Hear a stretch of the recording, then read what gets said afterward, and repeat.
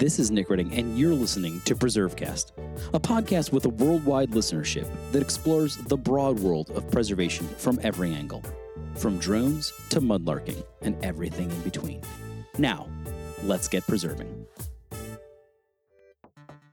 On this week's PreserveCast, we'll take a look back at one of the bloodiest days in American history, the Battle of Antietam, and the horrendous toll it took on the area's civilians. We're talking with Steve Cowie, author of When Hell Came to Sharpsburg, the Battle of Antietam and its impact on the civilians who called it home, about this battle and how it impacted civilians in the entire region. Cowie will share the process of writing the book, researching the lives of these untold stories, and how they dealt with the emotional, physical, and financial havoc of war on their doorstep, on this week's PreserveCast. This is Nick Redding. You're listening to PreserveCast, and we're so excited today. It's very timely with the recent 160th anniversary of Antietam on September 17th for this episode to be reaching you. And we're going to be talking with Steve Cowie, who recently published a new book that's available, When Hell Came to Sharpsburg, the Battle of Antietam and its impact on the civilians who called it home. And like so many aspects of the Civil War, certain ground has been covered over and over again, but these new civilian studies are really exciting and interesting and open a new look at the Civil War and its history and telling the full story of the American history. And so that's why we're so excited to talk with Steve today about this new book. So before we get started, you have a different path to history and preservation and all that than oftentimes our guests do. So tell us a little bit about yourself, where you grew up, what you do professionally, and then we'll talk about how you got into writing this book. Thank you, Nick. I really appreciate the opportunity to talk. I'm new to all this as a brand new author, so this is very exciting, and it's also a learning curve for me because I'm not used to being interviewed nor trying to explain these last 18 years of my life, putting that into words. So wish me luck. But in short, I bounced around a lot as a kid, and I spent most of my years growing up on the West Coast. But I always had just a really honest, sincere fascination for history, especially the American Civil War. And that might have stemmed from my father, who was a social studies teacher in middle school. And he used to talk about a lot of events and stuff at the dinner table. But I also had a fascination for writing at an early age. So that kind of motivated me as I grew older to choose as my major in college, rather than going into history. I had a love for filmmaking and television production. So that's what I got my degree in. And after graduating from college, I dove into the Los Angeles film industry, where I worked for 12 years as an on-set assistant. And in between all those projects, I wrote a number of feature-length spec screenplays. And by spec, I mean, nobody was paying me to do them. I was writing them on my own accord with the hope of selling them. But this really helped me hone and craft my skill of writing, even though it was fictional. These were fictional stories. So I did that for about 12 years and decided to make a radical life change and moved to Tennessee, where I reside now. And that led me into this Antietam project. And so, well, I mean, I'm going to ask the question that I think anybody listening would want to know, at least as of that description, which is, did any of the screenplays make it? Do we know any of them? Are you like behind, Avatar or something? Should we know this? I wish. It was my dream, really, to become a film director out there. But I tried, I came close. I received literary representation for a number of my screenplays, and I had meetings with studio executives. It came very close. And I also penned a few short films, scripts for short films, which I also directed and produced. And I was able to sell, actually, one of those. It won a bunch of film festival awards, and I was able to sell that to the Sundance Channel. So that film's the only one that really got any sort of national attention. But as for the feature-length screenplays, they're just all stories lost to time collecting dust on my shelves. So maybe someday they'll make it, or maybe the Antietam screenplay will come.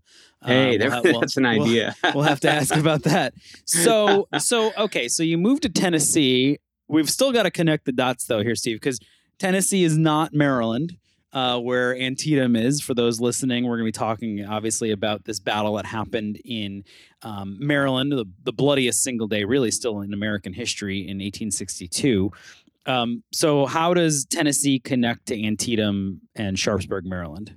I would imagine anyone would ask that, because it is kind of crazy why a guy who was raised on the West Coast living in Tennessee would become obsessed with Maryland. And it's a great question. But in short, I had been really interested in seeing the Antietam battlefield for a number of years.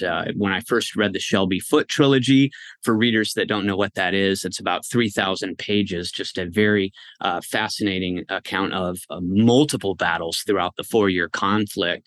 And when I finished that trilogy, there was one battle that just resonated with me. It was stuck in my mind, and it was Antietam, the Battle of Antietam, as they called it in the North, and the Battle of Sharpsburg, Maryland, as they called it in the South. And it only fueled my interest in this when the movie Glory came out in 1989 and the Ken Burns series came out in 1990. Both of these projects, they depicted Antietam in them. And again, I was like, what is it about this place that's like fascinating me? I have to see it. So long story short, I moved to Tennessee to start my life over as going from an on-set film assistant to a television producer, which is where I've been for the past 20 years doing that. But I was closer to these battlefields here, and I was closer to Sharpsburg, and I still wanted to write. I just didn't want to write another screenplay. I wanted to take on a totally different project. And I thought, this interest that I've had all my life with history and, interest in the Civil War, this could be a great opportunity to marry those two passions of, just studying history and also writing about it. So out of all the battlefields I had at my access here in East Tennessee to visit, I didn't go to the ones that were close to me. I went straight to Sharpsburg. It was the first place I visited, and I fell in love with the place. I absolutely fell in love with this with everything about it. The charmed, beautiful historic homes and the views and the vistas of all those wonderful valleys. And I just felt that there's something here that I need to write about. And so how do you make the jump from Antietam broadly to the civilian experience? That's another great question. I just wanted to approach this really without a deadline. I was so tired of, having to rush all these screenplay projects that I'd done before. And I promised myself, there's no deadline for this. If it's going to take 20 years, it takes 20 years. Well, that's almost what it took. But I decided, I had a day job, and at this point I got married and had kids. So I had a family, and I thought I got to balance everything, but I'm going to work on this diligently.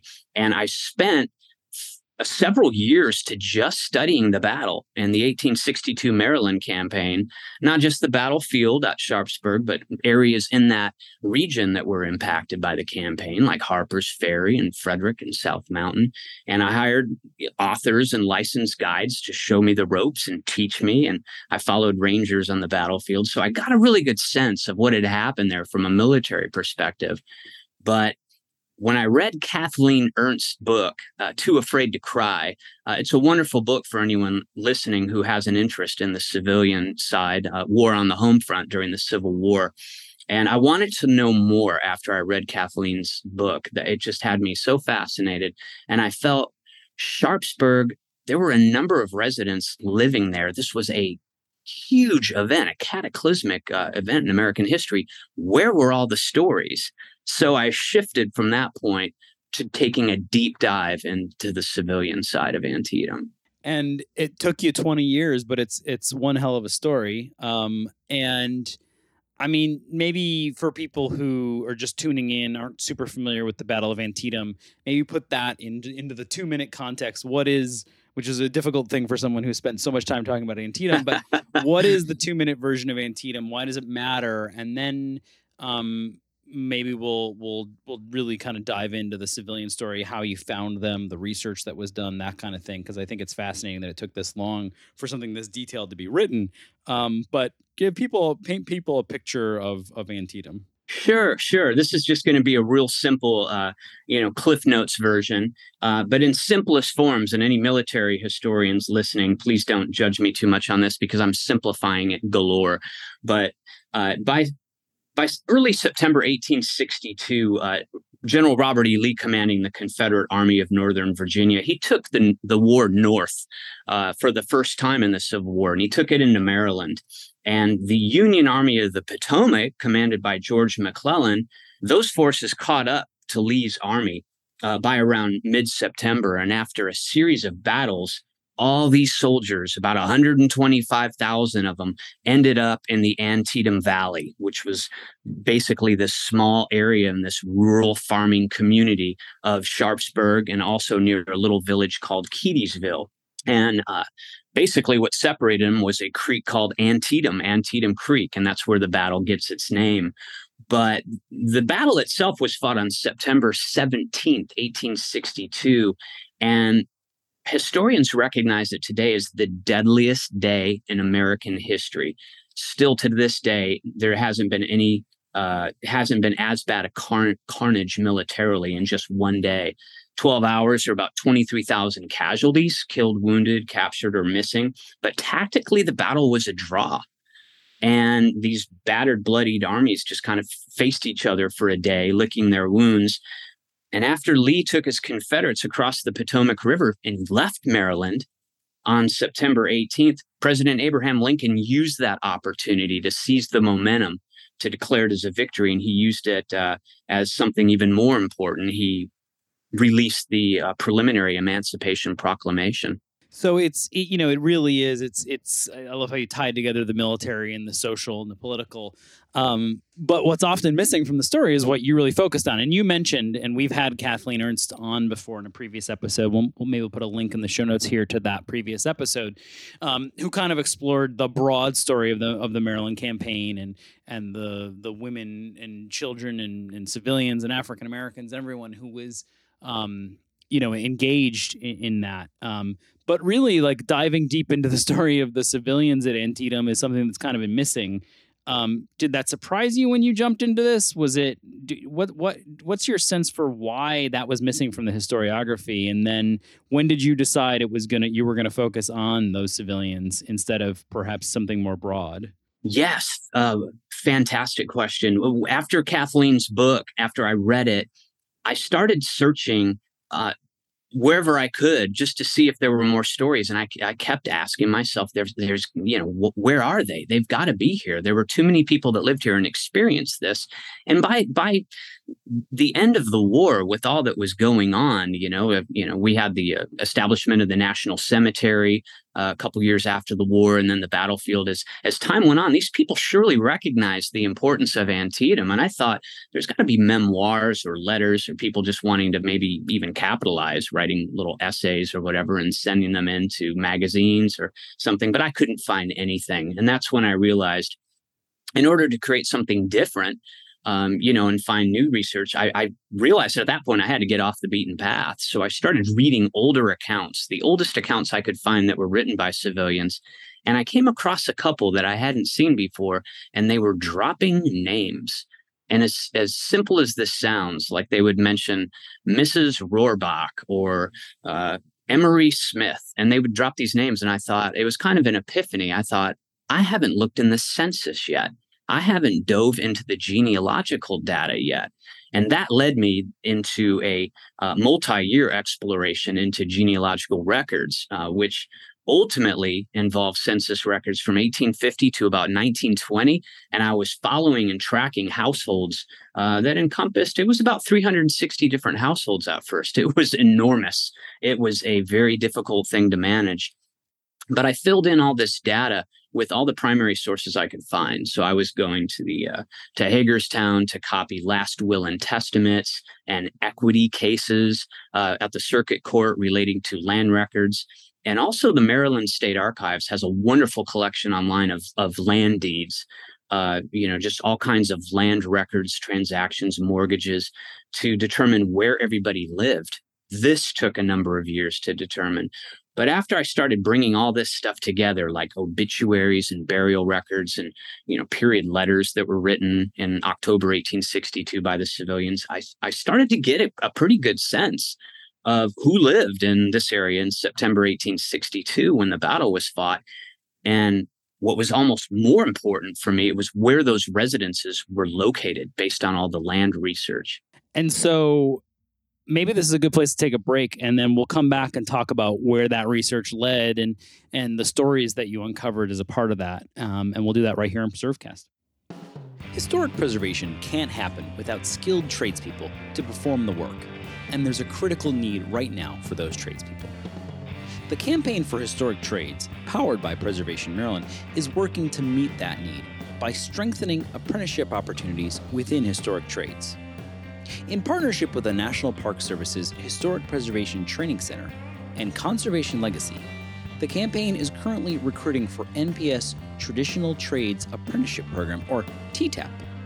TTAP's an intensive 20-week apprenticeship that provides young adults the chance to learn historic trade skills while working on America's most iconic historic sites.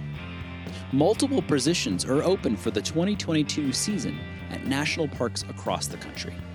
Visit historictrades.org for more information on TTAP and how to apply today.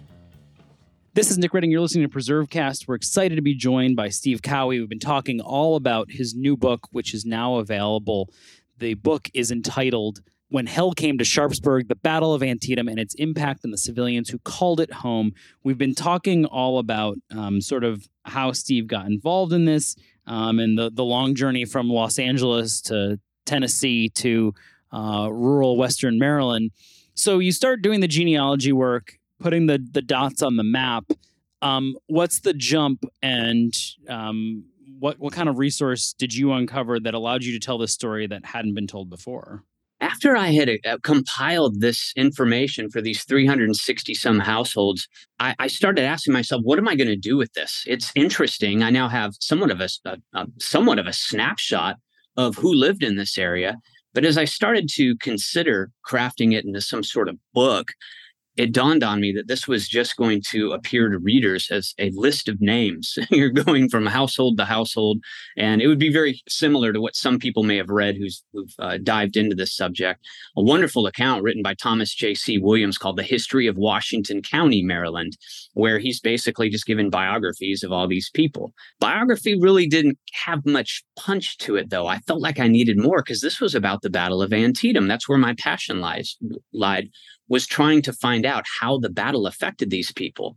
So I had come across a couple of these items in my research called war claims. I had come across these at the Antietam National Battlefield Library earlier in my research, and I thought, where are these things archived? And I talked to some of the staff there, and they pointed me the way, and I took my findings with all my genealogical data and my land records research. I had a good idea of who lived in this area by that point. And I'm so glad I did that research in advance because it allowed me at the National Archives in Washington, D.C. I had to go there in person because none of these war claims are digitized. So I went there and was able to access a number of names that match my findings in the dockets. And I submitted loads of pull requests, not only for quartermaster claims that were archived in Record Group 92, but congressional jurisdiction cases in Record Group 123. And I ended up locating more than 250 claims filed by the civilians related to the Battle of Antietam. This to me was a shocker. I was not expecting to find this much information, but it was like striking gold because much of this information, as I was reviewing it at the archives, I had never seen before. It had never been published. Some of it had, granted, for the well-known battlefield families especially. But some of these envelopes had been sealed since the 1870s, since the cases were closed or rejected and whatnot. Yeah, I was just going to ask, were you the first person to touch some of these since they had been engaged with? Yeah, I put on my kind of like pleading look in my eyes as I went up to the research room desk and said, is there any way that these can be opened? And they called up to the conservation department upstairs, and these people kindly came down and opened several envelopes for me.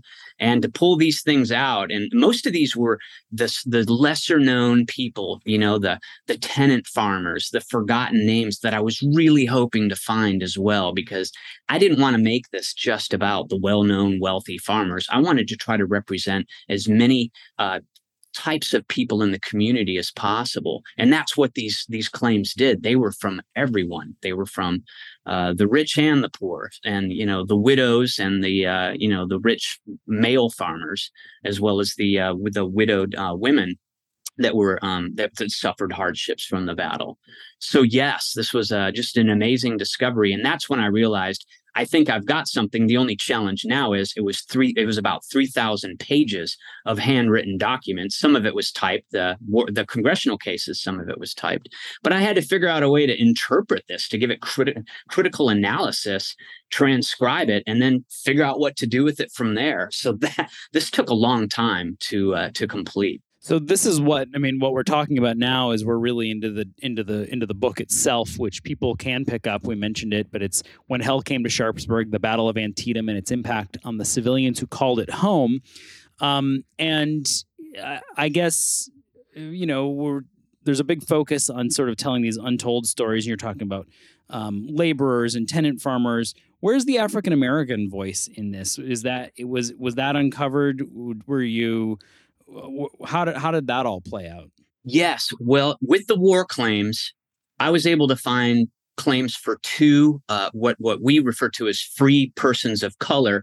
Back then, they called them free blacks in the census, but these were people that owned their own lands and they were farmers, and they were able to file their claims as landowners. As far as slaves, those stories are just tragically lost to time. As far as what they encountered, there were two interviews that Kathleen published. Emily Ampt, in her recently published book, Black Antietam, she talks about some of these interviews as well. It's an old account written by an author named Clifton Johnson, who put out a book in 1912 with some interviews that he conducted in Sharpsburg with 5 residents. 2 of those were slaves. So we have those accounts from the slaves, which are fascinating, but I did not find any records of slaves in the war claims as far as what their experiences were. But some former slaves actually came and testified in the congressional cases in the 1870s and 1880s on behalf of their former masters. I found that very fascinating. Yeah, that is fascinating. And I guess the story that you paint is that this is a catastrophic loss for these people. How many of those that you uncovered never really recovered from what happened at Antietam? That's a difficult question to answer, Nick, because it really is a case-by-case basis. Some of these people, it's just you don't know really what happened to them unless you dive deeply into the land records. And that might be something that I tackle later on down the road. We do know from testimony in the war claims that several farmers had to declare bankruptcy and leave Maryland. They lost their farms completely. Others chose to sell just to relocate because there was no way of farming with their financial ruin after the war and the terrible post-war economy.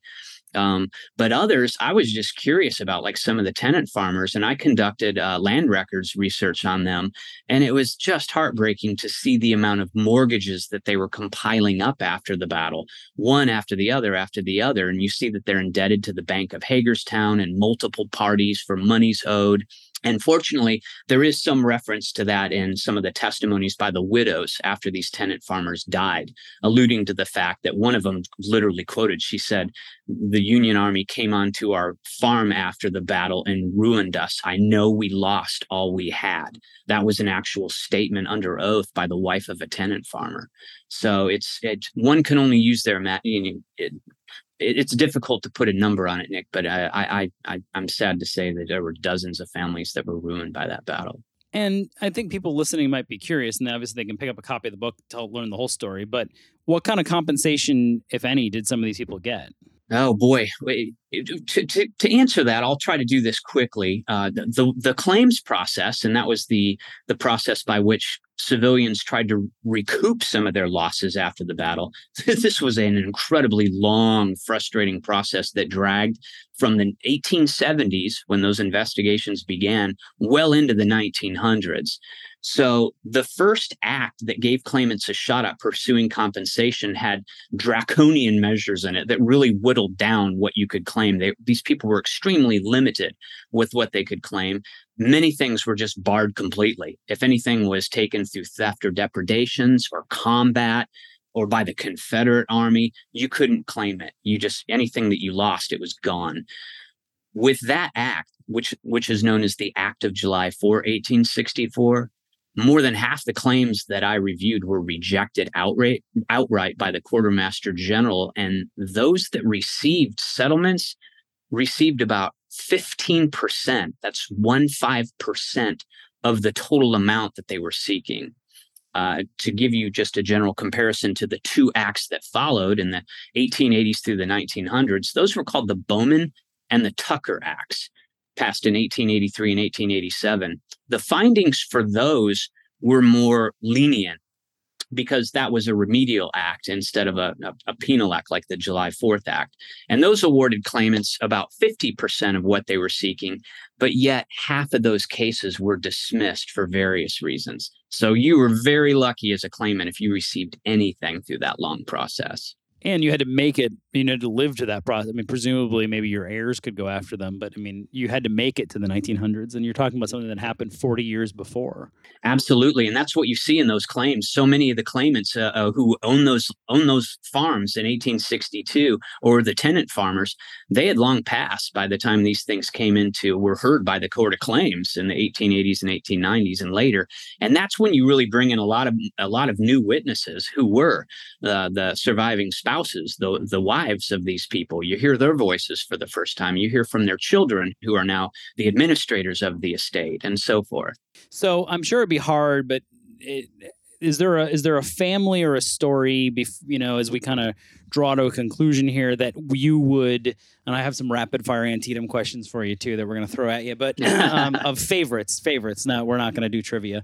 But is there a story from the book that, as people who are going to be picking this up and reading it, really resonated with you, or feel like you really it really sort of like encapsulates the Antietam story and the tragedy of what happens to the civilians who lived in and around this battlefield? Was there one that you came across that surprised you, or just really resonated with you and really kind of feels like you tells that story sort of in a nutshell?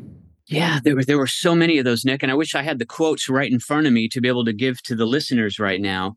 But I had an affinity. I tried to take a very objective approach with presenting all the evidence, so it wasn't like I favored one person over the other. But I had a special affinity for the people that were the lesser known people, or the people who came from lesser means. And there was an African American tenant farmer by the name of Thomas Barnum. And this man had worked so hard all of his life to be able to pay for his own manumission, to be able to farm, and he lost everything, not just in the Antietam campaign, but when he was struggling to recover, he lost everything the year after in the Gettysburg campaign that came right through that area. That's one thing that a lot of people don't realize. Sharpsburg was hit hard, and that whole region of Sharpsburg, especially north of it, was hit especially hard in the Gettysburg campaign. But this man, somehow, through perseverance and resilience, ended up surviving this experience, kept his family afloat just through hard work. And he ended up being able to purchase his own farm after the battle. And he was in the position to actually loan money to several other struggling African Americans, some of those who had just found freedom after the war. So this is a name that should not be forgotten in time. His name is Thomas Barnum, but he represents one of many in the book that really resonated with me, as far as just the powerful resilience of surviving that terrible ordeal. And for the real Antietam nerds out there, where is his farm? Can you give us a sense for where around the battlefield that farm is? Yes, that was one nice thing that I had, was the privilege of working with a very respected cartographer named Hal Jesperson for this project, and we were able to depict his farm just north of Sharpsburg. It was a little bit northwest of Mercersville, which is, I wish I knew how many miles that was from Sharpsburg, but it's north of Sharpsburg. And Barnum ended up purchasing his own farm near that area. I believe it was a little closer to Williamsport. So he stayed in Washington County and was able to get through and recover from the war. Well, I think people listening can obviously get a sense that you have a passion for this, that you spent so much time putting this together, that this, if you're at all interested in the Civil War, or the way in which people who haven't always been depicted in American history can be elevated through great research, no matter your level of interest in history and preservation, this is a great book to pick up. And as we're coming through the remembrance and commemoration of the 160th anniversary, it's a time to kind of think about different ways of looking at Antietam. And boy, this is a great way of doing that. Before we go, a couple rapid fire Antietam questions. Do you have a favorite building on the battlefield? I love them all, Nick. That was one thing that pulled me to that area was the preservation. I mean, that's why it's so great to be on this podcast to emphasize the importance of preservation. But it was a collective charm that pulled me not just to the battlefield, but to the area. And it's just that feeling I get whenever I get to drive from Tennessee and arrive in Sharpsburg, and even the outlying areas, Keedysville, and all those nearby areas are just wonderful. So I don't want to pick one or the other. They're all just charming. I love them all. Do you have a favorite hike on the battlefield? There are a number of views that I love. I really enjoy the Ninth New York Monument off the Harpers Ferry Road, the eastern wall of the National Cemetery looking towards Antietam Creek. And of course, it was just one of those, I don't know why I always do it, but when I first arrive at Antietam after these long 7-hour drives that I have, I always like just walking over to the Dunker Church Plateau, just to the left, to the north of the visitor center, and just to gaze out over the Miller's cornfield and look down towards the Mumma farm and look out at South Mountain. It's just a breathtaking view. So there's so many amazing viewpoints on that battlefield. It's hard to pick one, but it's wonderful. Favorite place to eat in Sharpsburg? It's a toss-up. Bender's Tavern has some good food. Battleview Market, they make some good subs, but I got to give it to Nutter's Ice Cream. Nutter's Ice Cream wins every time, right? Nutter's probably should probably be permanently preserved in some way. We need to make sure that we don't lose that cultural icon for people not from the area. It's good, well-priced, fantastic ice cream. So it's a good place to go. I'm curious if people, obviously they're going to pick up your book, but if you could recommend one book for somebody who's just getting into Antietam to read, what would that one be? Well, from the civilian side, I have to give it to Kathleen Ernst, Too Afraid to Cry. I think it just provides a wonderful overview of the entire 1862 campaign. She covers about 10 towns that were affected by that long, drawn out, hard fought campaign that culminated with Antietam. And for starting out, oh my gosh, there's so many great books for starting out.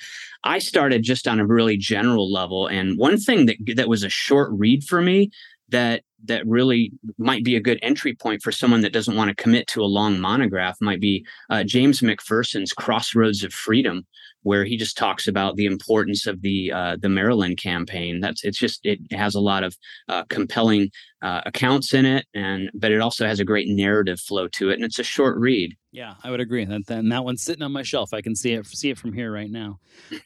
So this has been fun. I'm curious, what's next? I mean, you took 20 years to do this one. What can we interview you on in 2042? Yeah, well, in jest, I say what's next is a long nap, because this has been a nonstop process for me. The last 3 years have been spent trying to craft the 15 years of research into a book. And I didn't realize how much work goes into publishing a book. I'm a first-time author, so it's been grueling. And now I'm about to embark on this book promotion throughout Chicago, Milwaukee. I'm going there next week, and Maryland the next week after to give 4 talks.